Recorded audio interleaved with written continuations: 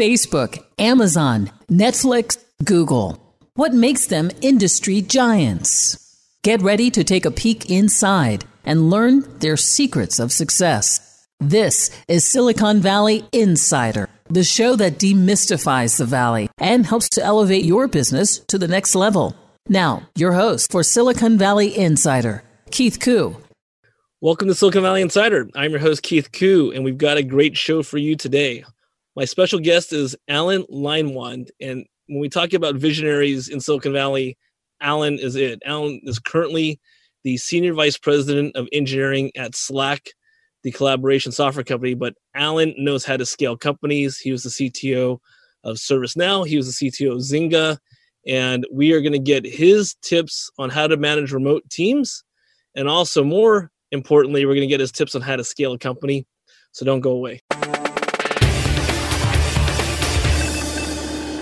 In this week's tech news, I want to talk about a headline, which is that the U.S. Mint halted production of coins due to COVID-19.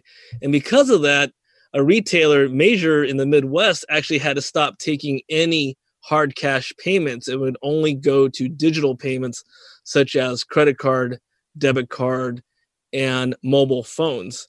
I think this is just a way that we're still moving towards a digital future. I cover this topic a lot, so stay tuned. Also related to adapting times with COVID-19, FICO actually came out with the new credit rating called the FICO Resilience Index, and it takes into account such things as ability to pay, payment, timeliness, and the amount of debt. It is definitely different than the traditional FICO score, so you should look that up. Glassdoor came out with a survey on what the current job seekers are looking for coming out into the new normal. And out of the top 10 jobs, 5 of them are technology related. Software engineer at 94,000, data analyst at 60,000, business analyst at 65,000, data scientist at 101,000, and software developer at 70,000. So we can see that there's still a high demand for technical jobs. Facebook and Twitter are still reeling with this thought that they are self-censoring information, and they're trying to continue to adjust their algorithms and their PR to explain why or why not that's okay. And the last thing I want to talk about is, I know usually I'm just talking at you, but if you ever have any questions or comments, you want me to bring up a technology topic, something's on your mind, just drop me a line at info@svn.biz.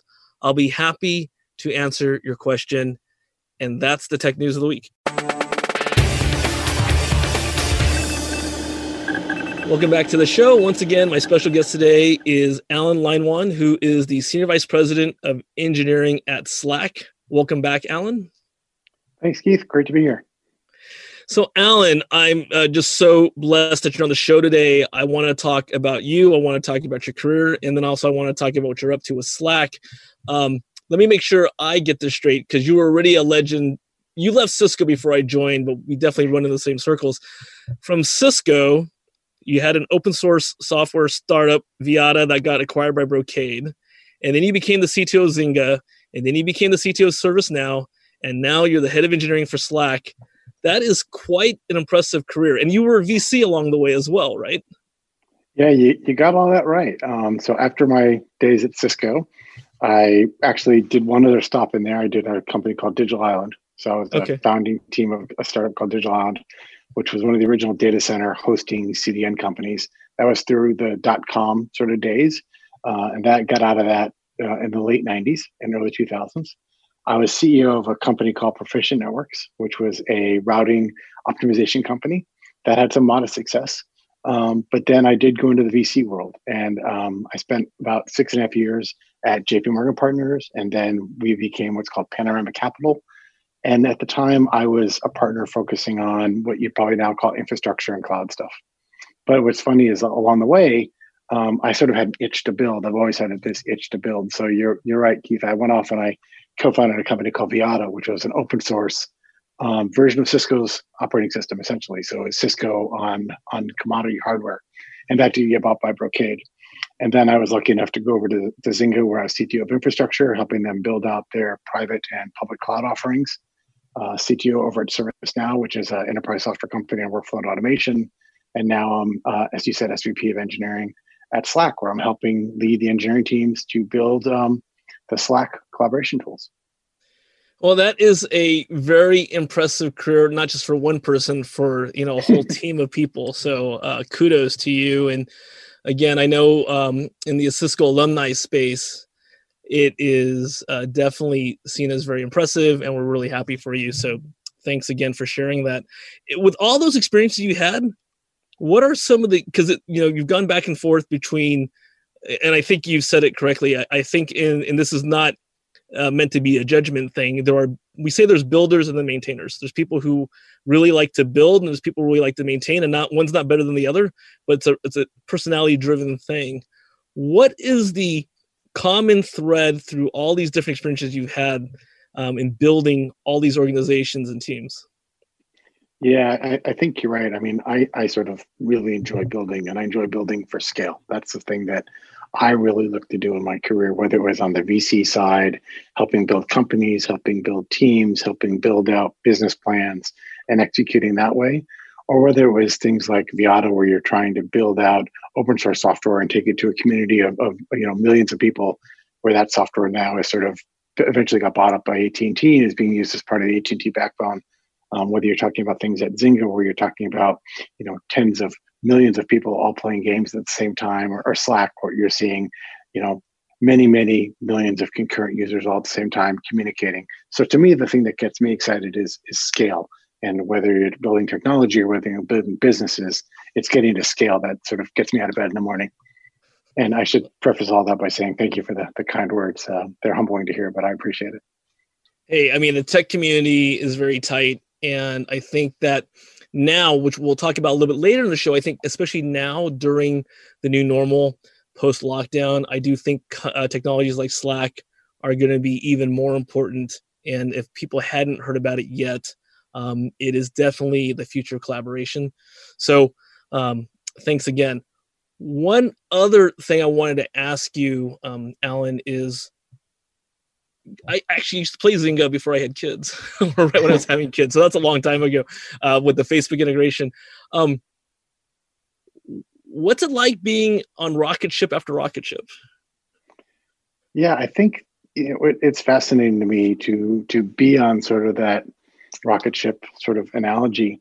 To me, the thing that's fascinating is that there are a lot of different patterns you see that repeat over and over again. You see teams that struggle as they start to build, and then they hit the inflection point where they can hire a lot faster and they hire the right personnel. You see teams that build the technology that scales up to 10 users or 100 users, but can't quite break through on 10,000 or 100,000 or a million sort of daily actives if you're talking about games or concurrent sessions or packets per second or whatever you're talking about. What I've really marveled in sort of the fortunate career I've had is being able to see these inflection points and have the experience to know that what's coming next. So from my perspective, the rocket ship is just another fun ride. And I guess I'm fortunate enough to see some of the patterns of where the ship's going, and I can help others and help the team get there together. I won't say I did it perfectly. My first couple of rocket ships, the ride was probably a little bumpier than my last couple, but that's part of the game, and trying to understand how you get from point A to point B in an accelerated way. So to sum up your answer, or sum up my answer maybe very, very simply, is it's a hell of a lot of fun. Yeah, no, I like that analogy. I mean, we know that SpaceX Dragon just a few weeks back had a very successful launch, and people were happy about that because we're talking about lives. But what people didn't hear so much about was the day before on one of their experimental rockets, it actually blew up on the launch pad. So it's a bumpy ride. I read about that, and I was watching the launch live and hoping for all my friends that work at SpaceX for all the wonderful success they had. So, Alan, thanks again for being on today's show. We have a lot to cover. You're listening to Silicon Valley Insider with Keith Koo. My special guest today is Alan Leinwand, who is currently Senior Vice President and Head of Engineering at Slack. But if you heard the earlier part of the show, Alan's got a very, very tenured career here in Silicon Valley and has touched a lot of great technologies. So if you have any questions or comments about what we're talking about today, email us at info@svn.biz. You can find us on Facebook, Twitter, or LinkedIn, and we'll be right back with more of Alan. For questions or comments on today's program, call 1-888-828-7846. That's 888-828-SVIN. Now, back to Silicon Valley Insider. Once again, your host, Keith Koo. Hey, Insiders. Welcome back to Silicon Valley Insider with Keith Koo. On my show today is very special guest, Alan Leinwand, who is the Senior Vice President of Engineering at Slack. Welcome back, Alan. Thanks, Keith. So early in the show, Alan, we definitely talked about your background, your storied career here in Silicon Valley. I wanted to ask you this question because I know Slack really well, and Slack is well known in the technology space. But during the pandemic, COVID-19, Slack is getting a lot of attention. What are some of the learnings from this event? Yeah, well, thanks for knowing Slack, and for those of you that use Slack, we appreciate it. I think, Slack is a channel-based communications platform.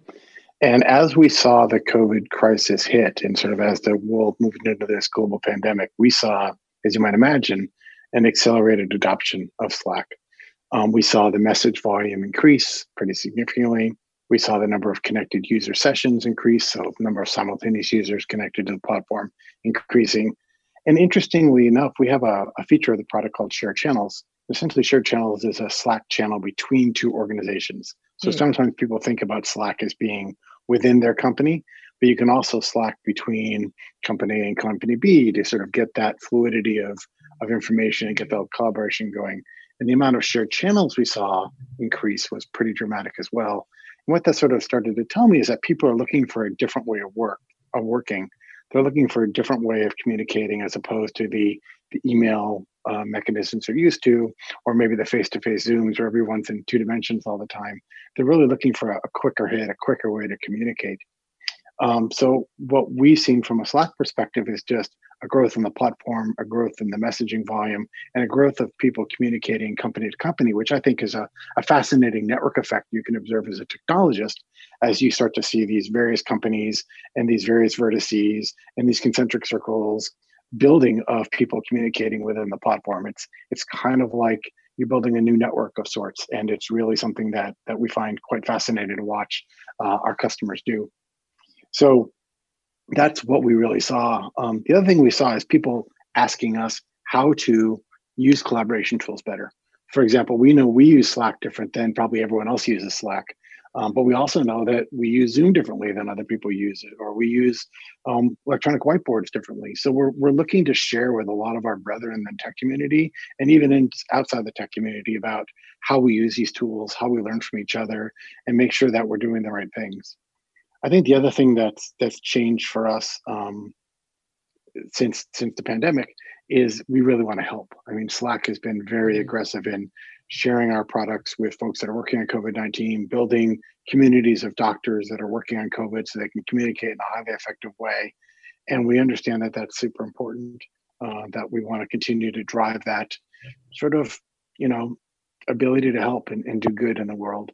And it's nice to be part of a product or part of a technology that sort of leads to that. Thanks, Alan. And I know since we talk a lot about our shared experience back at Cisco, that was kind of the same mentality during the feeling the .com days, right? So, I mean, that's super important. One thing I wanted to follow up on, because we're talking about collaboration tools, and yes, us in the tech community are very familiar with them.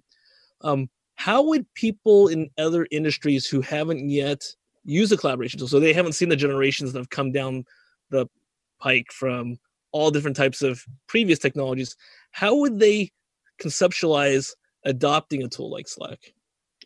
Yeah, you have to think about, the way we moved into email. Email has this idea of email threads, and we kind of all know what those are. There's the subject and then the subsequent replies and follow-ons on top of that.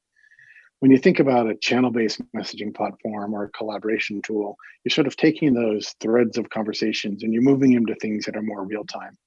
And yes, people tend to think about these tools as being used by techs and developers and things like that, but they're used by far more teams out there, whether it's marketing teams or sales teams or restaurateurs or farmers or insurance agents. It's just anyone who wants the ability to securely communicate, securely collaborate over a quick tool, that's the best way to think about it. So the way I would think about it is, for everyone you might want to email, you could potentially use a different type of collaboration tool. And we think it's, channel-based collaboration tools are the right way to go. But we would encourage people to think about, how do you, some people still use fax, not quite as much as it used to be. Maybe someday email will be the fax of the future. We'll find out.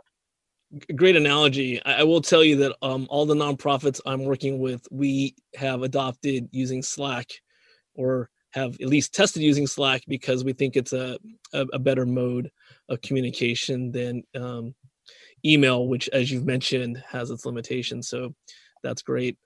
Well, appreciate that. If you need any tips, let me know, Keith. I think as we are talking about the new normal, just a couple weeks back, we had Guillermo Diaz, another former Cisco colleague who was the chief information officer of Cisco, now the CEO of CloudSpot. He proactively said, hey, we already do Slack integration with our artificial intelligence platform for contact tracing and situational awareness. So I think we're going to find more of that. So whether people are conscious or not conscious, there are already future thinkers into how to use a platform like Slack and integrating it into their products, which I think is just a fantastic way to drive this adoption in a more efficient form of communication. Yeah, I mean, people are used to this sort of communication outside of work. We use iMessage, we use WhatsApp, we use various communication tools, and we all have our sort of, text messages we send with our friends, which is slightly different perhaps than the text messages we send with our coworkers or our family. But if you could take that natural language paradigm and move it into a work environment where it's secure and safe and easy to collaborate with your coworkers, I think there's a lot there. And I also want to follow up, because I completely agree with that thought. I want to follow what you were saying a little bit earlier, which is something that I think I also need to wrap my head around. Slack for communication between disparate organizations. Yeah. So this is the shared channels features we have. The really simple way to think about it is, imagine you're a company that offers a service online, or maybe you offer online support. Imagine now, instead of telling your customers you have to email support at company X to get input, you buy a high-level support, or maybe the company just offers a Slack shared channel. They'd give you an example. For all the vendors that we integrate with at Slack, we don't email them. We just have a Slack channel with them. So when we talk to the vendors that we communicate with, when we need support, when we need a pricing quote, we need to have a technical issue, we're in Slack communicating with them. And we have an agreement that, maybe it's not the SLA is in 5 seconds or something, but it's a much more effective mechanism than emailing them into the abyss and then hoping it comes back sometime. And this is going to be a slightly off the wall question, so it's okay if there isn't an answer yet. My career has been both banking and technology. So you think about highly regulated, and back then highly unregulated, and becoming more regulated now.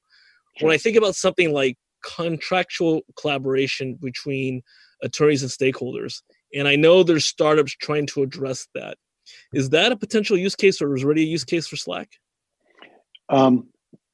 Not being a lawyer and knowing the contractual obligations therein, I would say that having the ability to share documents and have it be in a way that's compliant to various regulations, whether it's federal regulations, HIPAA regulations, PII compliance, is definitely part of what we do. I don't know exactly what lawyers and clients need to have for compliance between them, but assume if it's safe, secure, and acknowledged, then it can be done. Yeah. Yeah, no, that's exciting. And I didn't mean to talk too much about the specific laws, but I think that in terms of the traditional way of negotiating a contract, so when I'm negotiating a deal, I'm not an attorney either, as people know, but more the business side of doing a deal. So I rely on attorneys to, do the terms and conditions. The ability to not have to wait. I back at Cisco, I would sometimes take over a year to negotiate a deal with another equal technology player, say, IBM or Sun Microsystems, what have you. And it was purely because of the bottleneck of going back and forth between attorneys. And so I could go a lot faster if the attorney was available, but I'm just envisioning that a tool like Slack, if you can at least get the collaboration effort in there. So again, not so much the law, that would be so much more efficient. 100%. So we have done many deals. And I imagine a channel-based communication mechanism where you have guests, and guests are transient in the channel, such as lawyers coming in to do specific deals and negotiate terms. I do that far more often than I like. So yes, that is something we definitely see happening. All right. Well, we're at a time on this segment, Alan. Thank you again for sharing what's going on with Slack. Thank you for telling us all the things that are on the horizon in terms of dealing with the post-pandemic world. I don't want you to go away, because when we come back, I really want to get into your leadership on how you built teams, how you scaled teams. And I think that is going to be super interesting. So once again, you're listening to Silicon Valley Insider.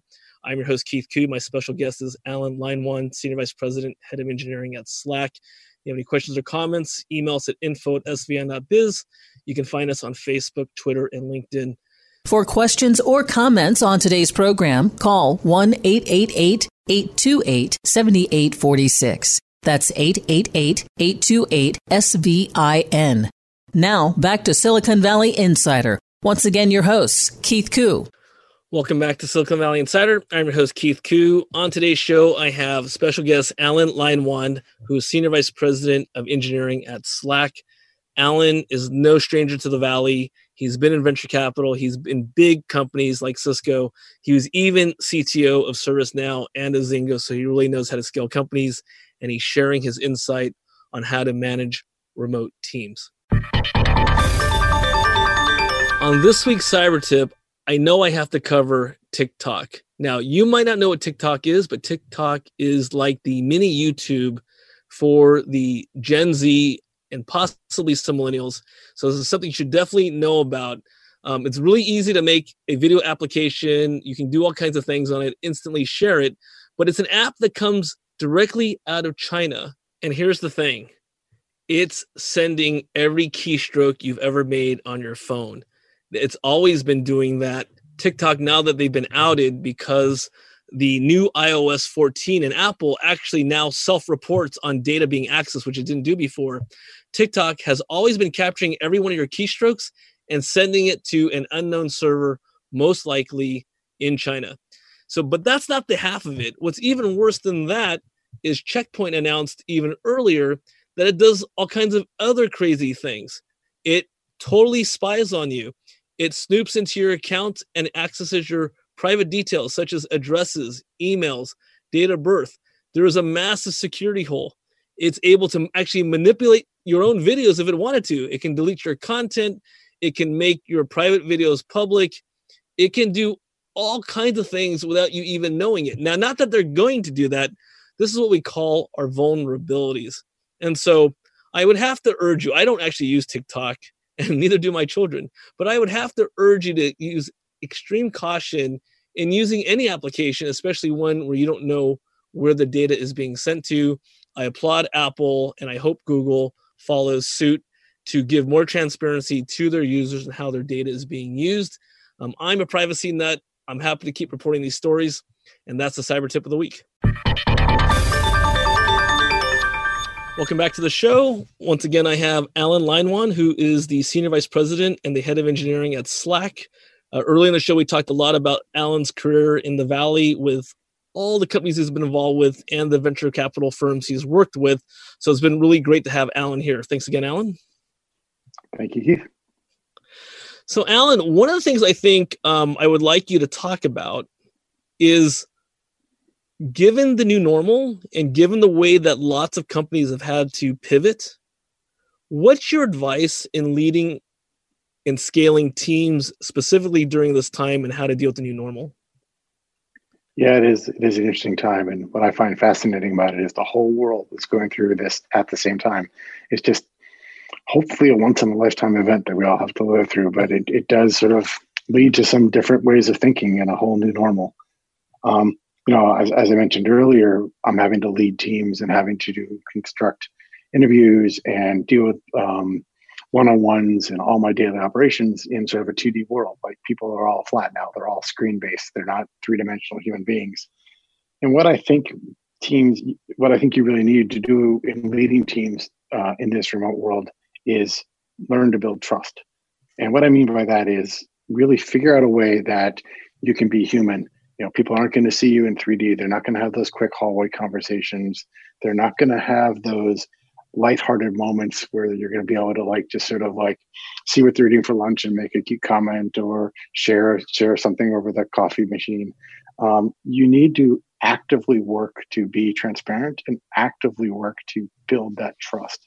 So when I've thought about how we shift into this world we've been in the past 3 months and probably be in for a while, how do I check in more often with people? I can't just pop into somebody's office or walk down the hall and see them. The remote is going to be the new normal for many, many people for quite a long amount of time. So be transparent, be more human, make sure that you have those moments of play. I'll give you an example. In my staff meetings every week, we pick a fun Zoom background. So we've done, favorite video game, we've done favorite food, we've done place you're going to visit as soon as you can get on an airplane again. We've done, favorite farm animal. It's just sort of fun. We did first mode of transportation you've ever bought. So I showed my bicycle. Other people had, other things they had. So it's just all these fun-hearted things that allow you to continue to be human and continue to build that circle of trust. And I think you really have to be empathetic in today's world. There's a lot of people who are struggling. There's a lot of people that are taking care of kids, taking care of parents, taking care of family, dealing with space issues, dealing with all sorts of stuff that you can't even imagine. And I think understanding that people are struggling and showing them that you care and having that empathy for their environment, because you probably don't see it anymore. When they go to work, they had a facade at work and then they had a facade at home. Now kind of that facade is kind of halfway broken because you're peering into their home life on a regular basis. So I really think about building that circle of trust, making myself a little more transparent, finding quick, easy ways to check in and be a little more lighthearted. Because at the end of the day, what that really allows you to do is build a team that knows that they can pick up the phone and call somebody at 3 a.m. Because when things break and things go down in the middle of the night, or the customer's complaining, or you've got an issue, or you're just stressed and you want to talk to somebody, having someone you can trust and having a team around you, I think makes you, one, be able to work remote and also be able to scale and survive through this. That is really helpful advice. I know Zoom gets a lot of attention, and we're on Zoom right now. And we hear stories. So I'm glad you brought up how you're changing up with your teams, because I can imagine just the stress. There's an actual terminology called Zoom fatigue, which is any video conferencing, but it's that they always say that 90% of communication is nonverbal. But when you're doing a two-way video and you've got distractions in the background, you're worried about your kids, if their video games are too loud or their classes, you're trying to find a space in your home that won't cross feed. I mean, that is stressful. They did a study. They were doing a study on simultaneous interpreters, so Chinese, Japanese, German, and that they were already showing signs even before the pandemic when they have to do a translation or interpretation via video conference. So now you've got a channel with 25 different people, 50 different people, and you're always trying to figure out, how do I look? Am I going to say something wrong? Is there a hot mic on? So I do appreciate that you as a leader have already been thinking about these things. And I have to tell you, my technical friends, my engineering friends, and of course the stereotype is that they're less extroverted. They're talking about how they wish they had their commute again, because the commute was the only downtime they had if they're driving in the car, where they could kind of zone out. They could listen to a book, they could listen to the radio, they could listen to XM, whatever, MP3s.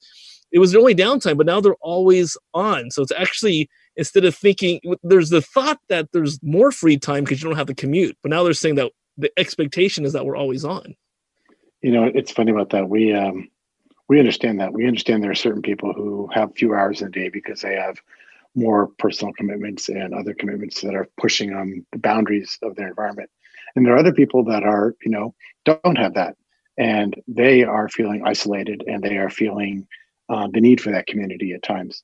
One of the hacks that was told to me, which I admit I have not done successfully very well, but I thought was brilliant, is I have somebody told me that they wake up every morning, they get dressed, and instead of commuting, they walk around the block for 20 minutes. Then they walk straight into the house to the office, do their work. And at the end of the day, they walk out of their office or out of the room where they're doing their work, walk around the block again for 10 or 15 minutes, and then come home, if you will, to sort of demark the day so they can get into that right mental state. Because if you let yourself be absorbed into work. It's always there. Slack's always on. Zoom is always, a button or two away. And it can be very fatiguing. And I think people feel like they have to, because they don't get those hallway conversations. They don't get those quick check-ins. They don't get that face-to-face, empathetic, like you said, nonverbal communications. They feel like they have to be more present even in the Zoom meetings. And that adds more to the stress for people. So we're trying very hard to think about that. We've actually been giving people days off. We've been telling them, you will take this time off to gain some headspace. And we're trying very hard to, as a leadership team, to think about how do we embrace the new normal, but at the same time support what everyone needs in order to be successful there. No, it's great that you and the leadership team are doing that. And I continue to be impressed with leadership teams in different organizations that do have the empathy towards their workforce, because it is a really stressful time. What are some of the things that are going to be out on the horizon for Slack in the new normal? Yeah, when you think about the future of tech at work, I think there's just a ton still to learn. We just have so much going on that we have to learn about. But I think without a doubt, we're going to be more decentralized. We're not going to be as in office. We're going to be more distributed. And I think, honestly, the thing that we always strive for at Slack is to be more diverse. We know diverse teams, by definition, produce better products. And we need to be able to continue to take this as an opportunity to reach out to other geographies and other areas where there is talent, to bring that talent into the team. So for us, thinking about what the future of work looks like at Slack, it's going to be more decentralized. It's going to be more distributed. We're going to focus again, as we continue to do, on diversity. And I think that's going to help drive the new normal for us going forward. All right. Well, Alan, thank you for your time today on the regular part of the show. I always am very impressed with what you've done in your career and what you're doing now at Slack. So thanks again for being here. And I don't want you to go away, because we got to come back for the end of the show where you're going to talk about your thoughts on the future overall. So thanks again. Thank you. If you have any questions or comments about what we talked about today with Alan, email us at info@svn.biz. You can find us on Facebook, Twitter, or LinkedIn, and we'll be right back with more of Alan. For questions or comments on today's program, call 1-888-828-7846. That's 888-828-SVIN. Now, back to Silicon Valley Insider. Once again, your hosts, Keith Koo. Hey, Insiders. Welcome back to the show. Once again, my special guest today is Alan Leinwand, who's the Senior Vice President and Head of Engineering at Slack. Welcome back, Alan. Thanks, Keith.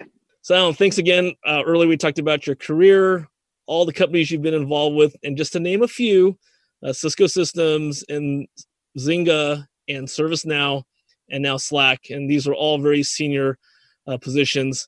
What do you think the future of technology and the future of work overall is? Yeah, it's a big question, but I'll give it a stab. I think we're going to have a way to need better. We're going to need to have a way to have better communications. If we are going to have more people being remote, I don't think we're all obviously going to be locked in our homes forever, but I think that there will be a large shift of folks who will move to remote work. And I think one of the things we need to do is figure out how we have folks feel less isolated, how we have them feel less distant. One of the things that I've seen some of our teams here at Slack do, which I think is fascinating, is they have 2 or 3 members of their team that are already remote. So what they've already been doing is, even if 6 people of the team are here in San Francisco and 2 of them remote, team meetings are already over Zoom, even if 6 people are local. That way, the 2 that are remote don't feel that they are out of the room, if you will, so to speak, all the time. So I think we need to figure out a way for people to get ready for meetings to be remote for everyone, even when the majority of the people may be in the same city or even in the same building. I think from a technology point of view, we need to continue to drive cheaper last mile. Our old company, Cisco, will be happy to help people do that and try higher bandwidth. I think we need better in-home Wi-Fi mesh. You see things from folks like Orbi and Arrow and some of the stuff that Plume's doing with Comcast. It's an amazing home Wi-Fi mesh, but it's not as ubiquitous as you'd like to think. And I see every single day people are like, I'm having Wi-Fi issues. My network's dropping out. It happens all the time. So I think making that easier and more ubiquitous would be great. And I think going another layer down, getting better audio and video compression and codecs, so that way we don't have to have quite the bandwidth requirements and can get a more fluid type of experience, whether it's virtual whiteboards or audio that doesn't clip or video that doesn't pixelate. is gonna continue to be really, really important. And I think back to the days when video was like a little 2x2 screen, real player, if that rings a bell with anybody, but it does to me It back does in to the me day. too. Yeah. And here we are doing, high def, full screen, full motion video. It's been a while, but the technology's come a long way. But now imagine what it's going to be over the next 10 years or the next 15 years. I'm pretty excited for seeing that. So I really think that the technology of the future is going to be more decentralized, more distributed, allow more diverse teams to be built, and having a better communications platform on top of all that is going to be super important. Thanks, Alan. I think that is super helpful. I think that is good to take a pause. That's what we're in right now due to lockdown. That when events happen, it's scary while we're in it, but there's always a technology revolution that happens afterwards. And so I think that's very, very encouraging. And speaking of encouraging, I wanted to talk about a personal passion project of yours at Slack, which is related to COVID-19. Why don't we talk a little bit about that? Yeah, so when COVID hit, we got reached out to by a number of different doctors that were saying that they wanted a way to communicate. But what was happening is that they were getting WhatsApp messages and iMessages and going to message boards and reading blogs and posts. And the doctors, who were fully qualified medical personnel, didn't really know if the data they were getting was real or coming from another doctor. It just happened to be someone on a Reddit board. So they were stressed, and they came to one of them happened to come to me. This doctor in LA happened to found his way to me and said, "Hey, we would love a Slack group to have medical personnel." We found a partner of ours at Slack, a company called ID.me. And what ID.me does is they sort of marry secure logins with national registries of like police force, medical personnel, etc.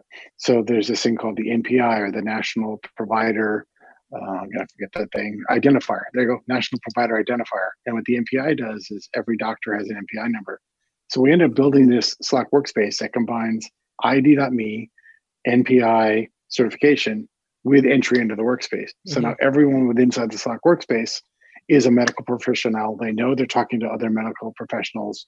And now there's channels around PPE and pediatrics and remote medicine and emergency room care. And there's lots and lots of active conversations. And I was really super proud just to play a small part in bringing that medical community together and helping people literally across the planet communicate about what's going on and get real data from real doctors. So it's just awesome to see. That's a very inspiring story. I mean, back to Slack being in the right place, being set up to have that partnership with ID.me and being able to serve the healthcare professionals. That is actually what we talk about all the time, being able to pivot in a good way, being able to take advantage of the technologies and skills that you have and being able to do that quickly. And I think people forget how, especially people during transition right now, cost of technology has gone down. There are tools like Zoom, there are tools that are like Slack that are way cheaper than buying enterprise class tools, 10 years ago, 20 years ago. And so now's the time really to experiment, to do fast iteration, and to see if you can really make a difference and an impact. Yeah, the team at ID.me, we should give them all the credit for doing that integration. They did it. We just put the two pieces together and help them iterate as fast as we can. And you're 100% right, Keith. I mean, having the ability to take these tools, and again, whether it's what we're doing at Slack or Zoom or lots of other tools, whether it's file sharing, whether it's lots of other collaboration tools that are out there that are really helping people continue to be productive and continue to think that, hey, the future of work could be different because we have been as productive as we have been in this time, and giving people hope that if we are locked down for another N days, weeks, or months, I'll continue to be able to work is really a great thing. And it's really something that we're spending a lot of time thinking about and making sure that we can bring to the world. All right. Well, Alan, thanks again for being on the show today. Can't believe we're already out of time. It was a great conversation. I'd love to have you back on sometime. Thank you, Keith. It's an honor to be here. Thanks for having me here. Silicon Valley Insider with Keith Koo. Special guest today is Alan Lyon-Wan, Senior Vice President and Head of Engineering at Slack. Has a very, very rich history here in Silicon Valley. Actually doesn't need any introduction. And he's humble too, as we just gave all the props to ID.me. If you have any questions or comments about what we talked about today, email us at info@svn.biz. You can find us on Facebook, Twitter, or LinkedIn, and we will see you next week. You've been listening to Silicon Valley Insider with Keith Koo. For questions or comments on today's program, or to schedule a complimentary consultation with Keith about your business, call 1-888-828-SVIN. That's 1-888-828-7846. 888-828-SVIN.